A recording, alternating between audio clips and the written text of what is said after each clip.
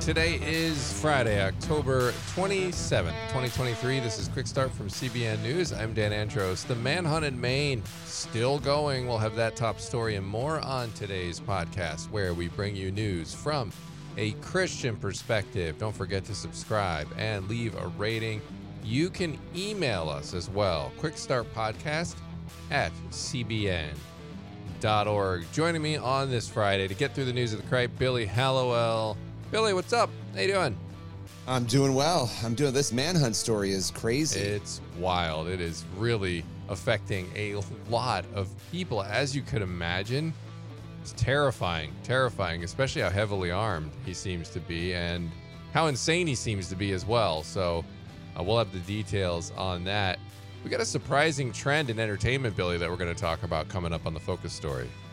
Yeah, it's Gen Z, the younger Americans, and their views on sex scenes and content. It's a pretty shocking, eye-opening survey that we'll break down. It's surprising, and we'll get into the details on that.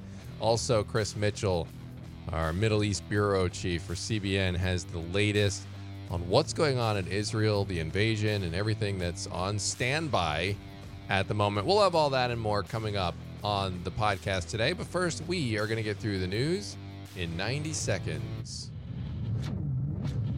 The U.S. military conducted airstrikes on 2 facilities in eastern Syria yesterday. This comes after multiple American military personnel in Iraq and Syria have been attacked. A pair of F-16s targeted 2 facilities, a weapons depot and an ammo storage area. And this is 2 places thought to be used by Iran's Islamic Revolutionary Guard.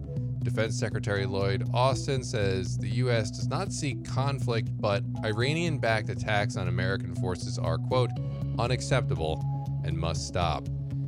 The manhunt in Maine is still on. Maine State Police say suspect Robert Card carried out a mass shooting at 2 different locations, leaving 18 dead and 13 injured. Thousands are on lockdown. Even the Canadian Border Patrol is on high alert. They released a statement saying our officers have been alerted to the high-risk situation and we are on the lookout. Card has not been spotted since the deadly shooting on Wednesday evening that spanned at a bowling alley and at a restaurant in Lewiston. Multiple federal agencies have joined law enforcement in the manhunt.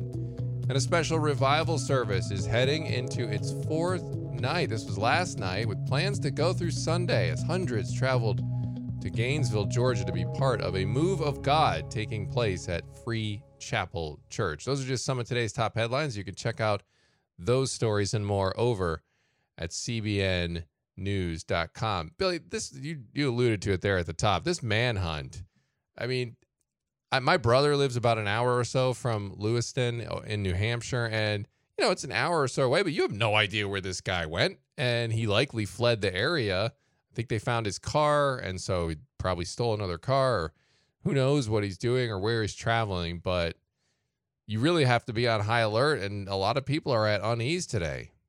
Yeah, I mean, I can't imagine an entire town, schools. You think about all the things that go into a town functioning. You're basically telling everybody, shelter in place, and even going to the store, right? Things you need to do, going to get gas. How terrifying that would be. Yeah. You just don't know where this crazy guy is. But man, I don't know. To me, it's also a little scary that with all the FBI was instantly involved, with all the police force we have, that they have not been able to locate him yet. It reminds me of the Boston, bombing, when you go back to that, that whole manhunt that went on after where it was just terrifying. Yeah.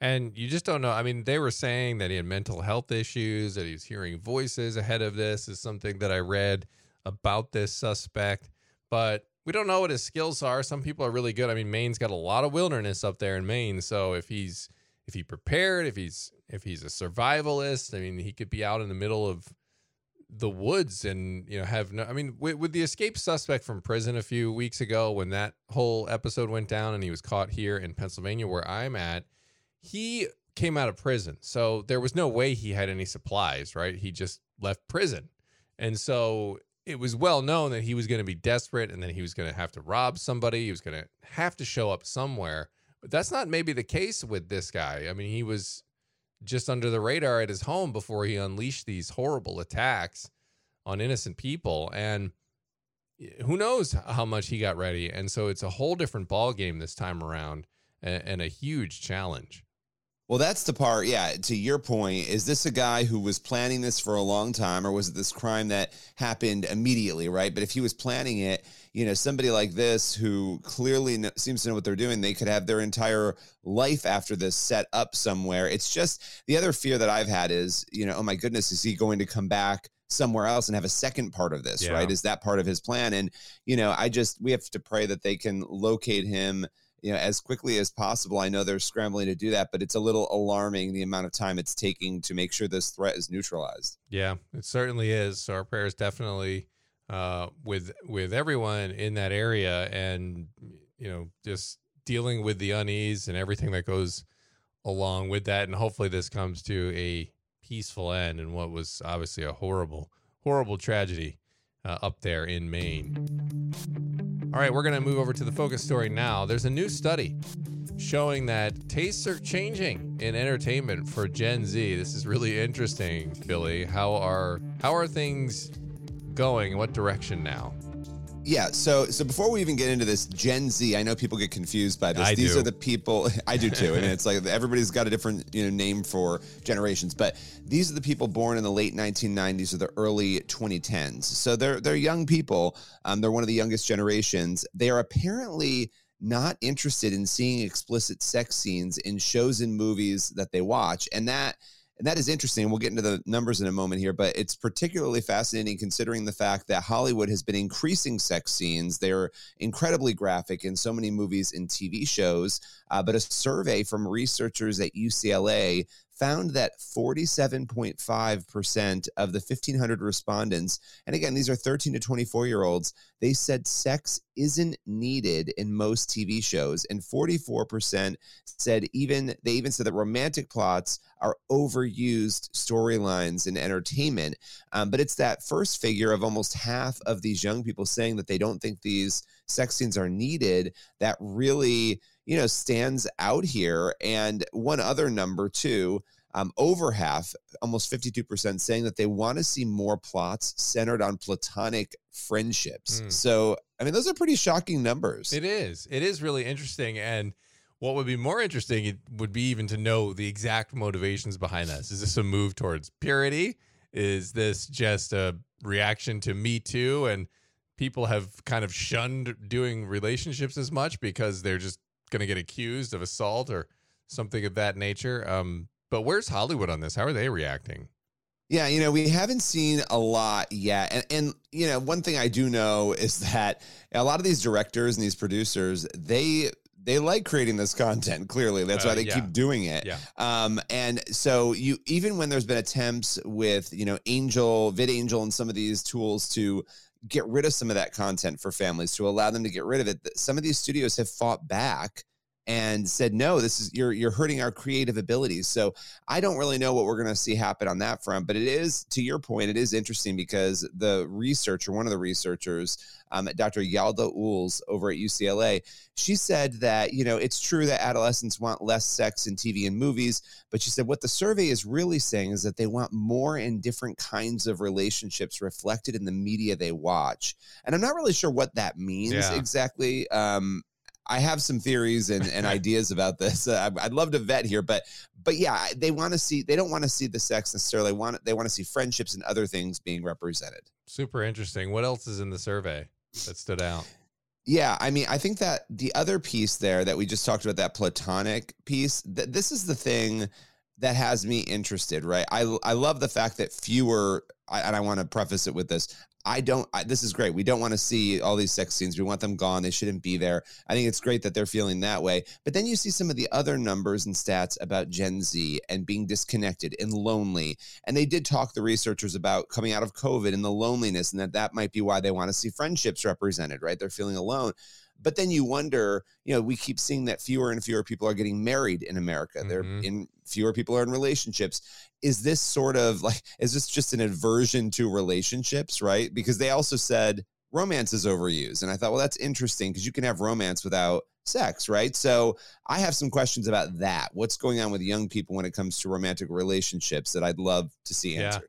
Yeah, and I think that it could be it potentially could be good, but I would suspect it's more likely a negative, just given the way I've seen culture go and the increased use and prevalence of pornography in culture and being normalizing the sex industry and the sex work. I'm a sex worker and OnlyFans and all these other avenues out there for that. You think about that, so many people are engaging in that activity that maybe they're not pursuing relationships as a result. They've gone into this pornography silo, and then maybe they're saying, you know what, in a movie, I don't really need that. I've got all this pornography and all the sex stuff over here that I want, so I don't need it in my movie. I just want a movie. Because it is interesting that they're correct. It is true. Sex scenes don't add really to the storyline. You don't need it. And Hollywood sort of groomed us for a long time. I think we've talked about this. Movies like American Pie, depicting teenagers and high schoolers having sex and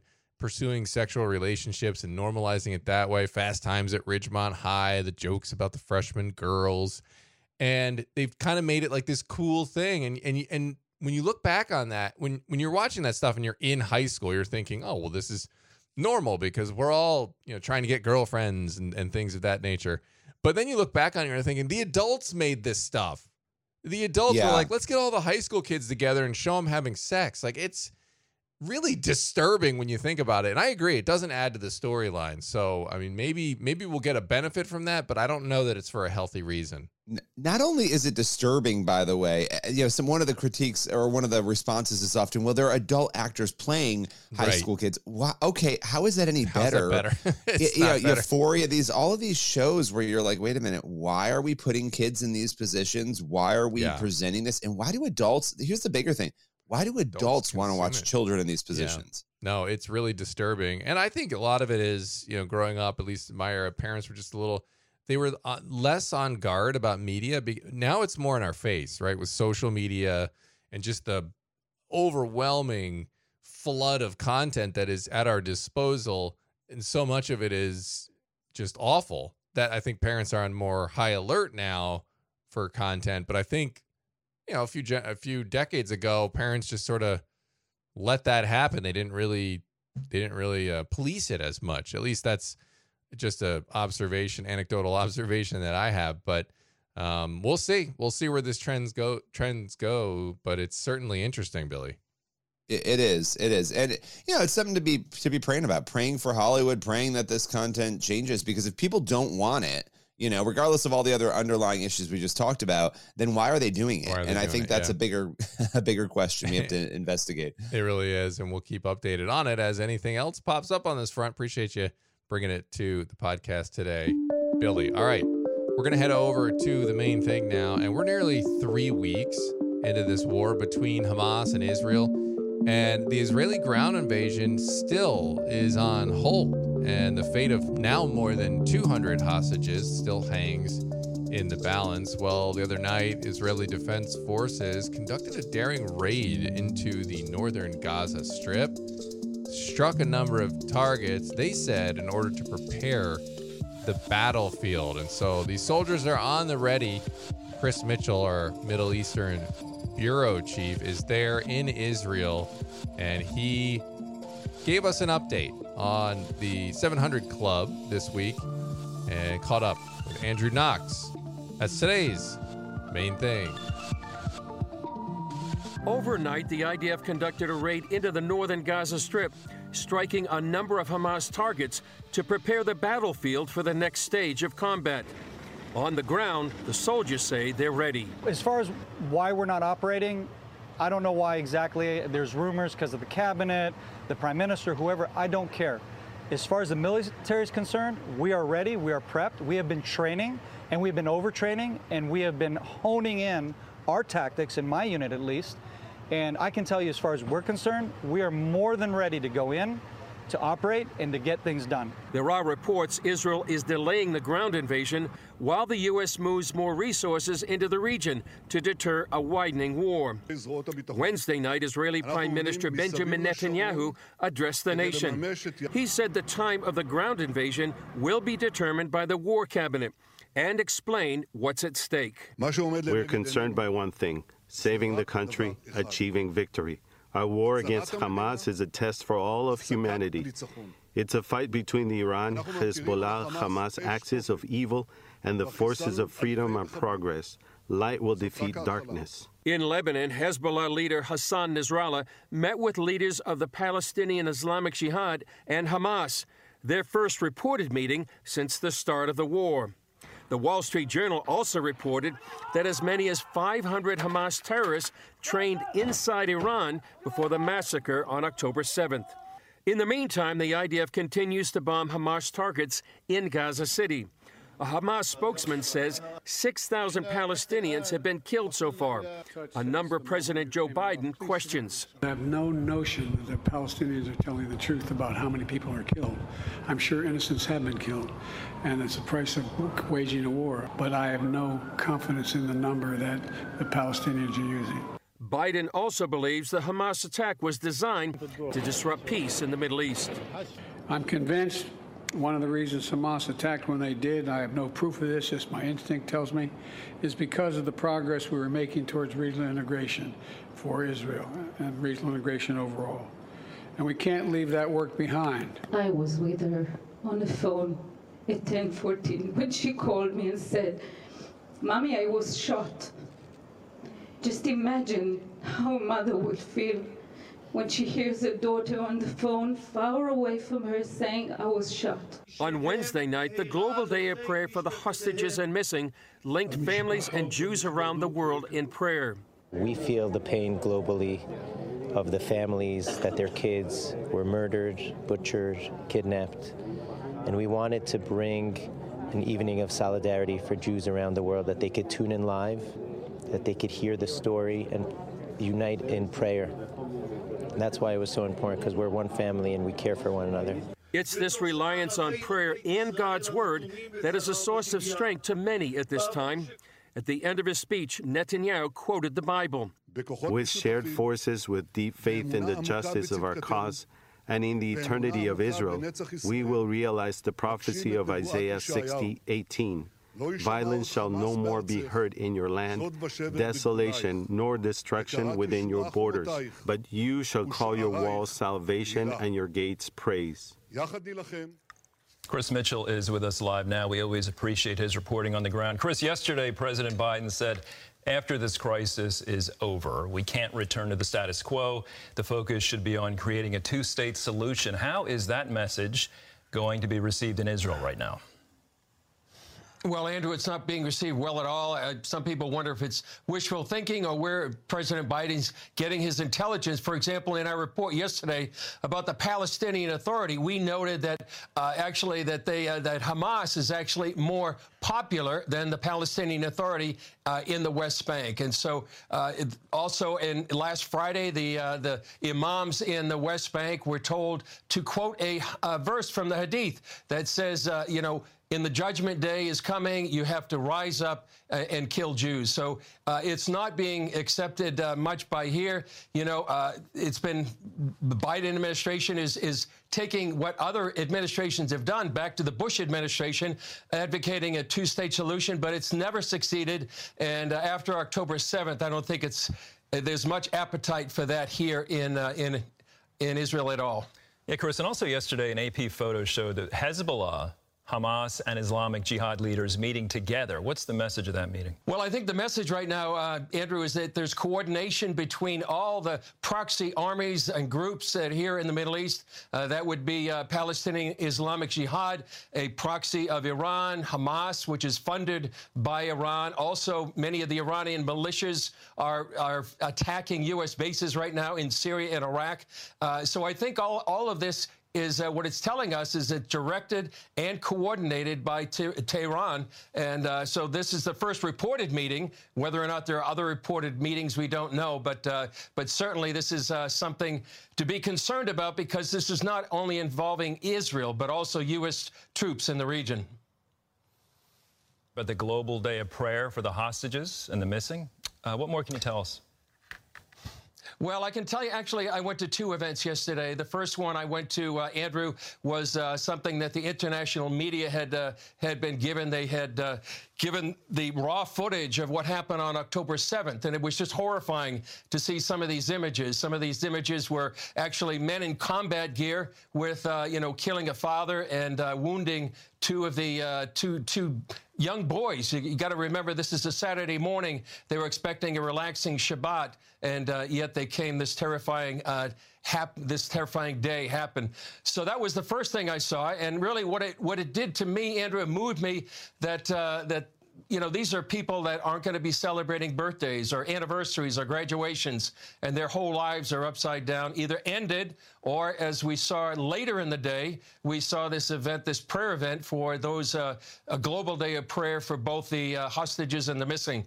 And that was a moving event as well. We heard the account of one woman who had actually went on the phone with her daughter while she was being hunted by Hamas. She was shot, and now she's kidnapped, not knowing where she is or what kind of condition she's in.